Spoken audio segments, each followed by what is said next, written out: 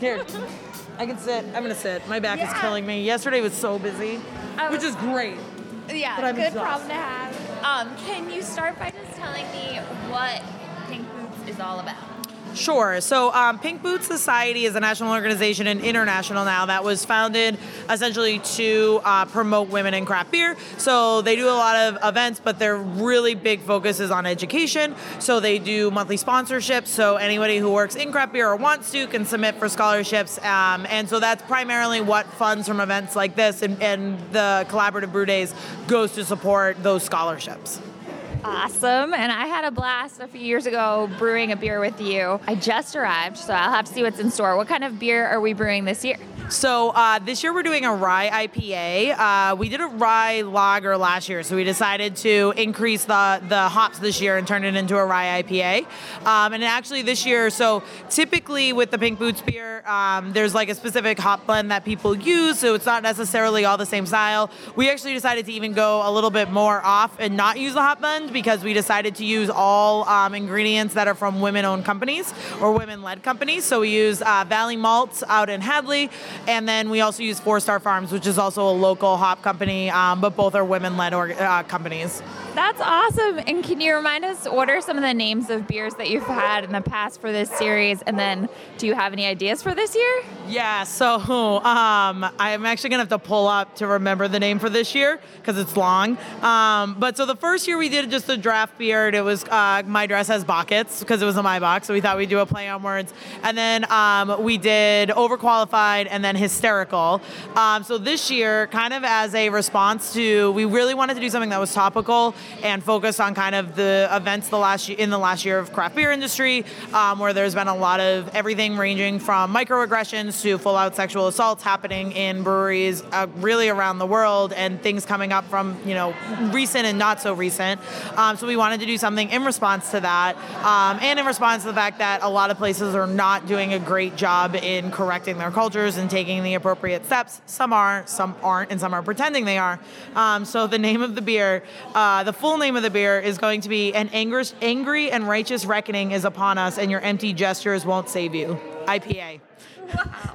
So we're going to call it Empty Gestures for short. I'm pretty sure we're like trying to go that part. We're trying to figure out the best term for it, but I think Empty Gestures might stick.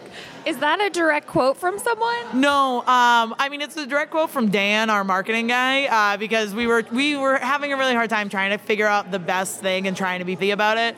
And so Dan said we could just do something long, like on like some sort of rock album kind of album inspiration, and said that. And we were all like, yeah, let's go with that. That sounds good. I was going to say, it sounds like a Fiona Apple album. Yeah. It's very kind of like musically inspired. Cool. Yeah. And then we'll just call it Empty Gestures for short. I think it was Overqualified. Yeah. You featured a bunch of people on the label who had helped with the beer. Who has shown up today so far that we might recognize? Oh God, we actually had a huge group turnout today.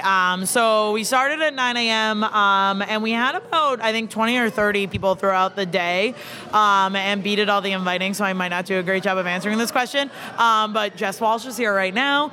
Liz Wamboui's been here all day. Jeanette Tozer's here. They've come out for all of them, I think. We also had most of our crew, all the women who work here, were here earlier. It's been a really long day. I'm not sure if I even really remember. And there was a lot of people who were just brought their friends and things like that. Catherine Judd was here earlier, and she brought a friend of hers. There were some people from Nativity that came out, a good Holy Cross crew, because Bronwyn invited a bunch of her friends from Holy Cross. So it's been a good day, and kind of people rotating in and out throughout the day.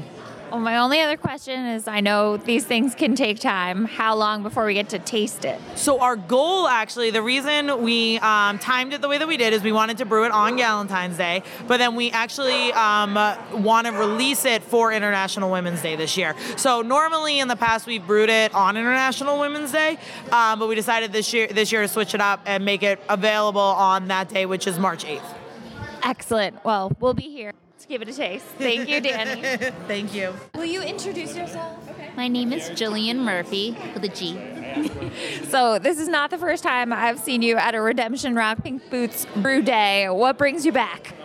It was just an opportunity to connect with women in the city, women in the area, leaders around there here, and to network and celebrate each other, and to introduce more people to one another. And it's just a great opportunity to meet with everyone here. So That's awesome. Did you get to do any of the hands-on stuff?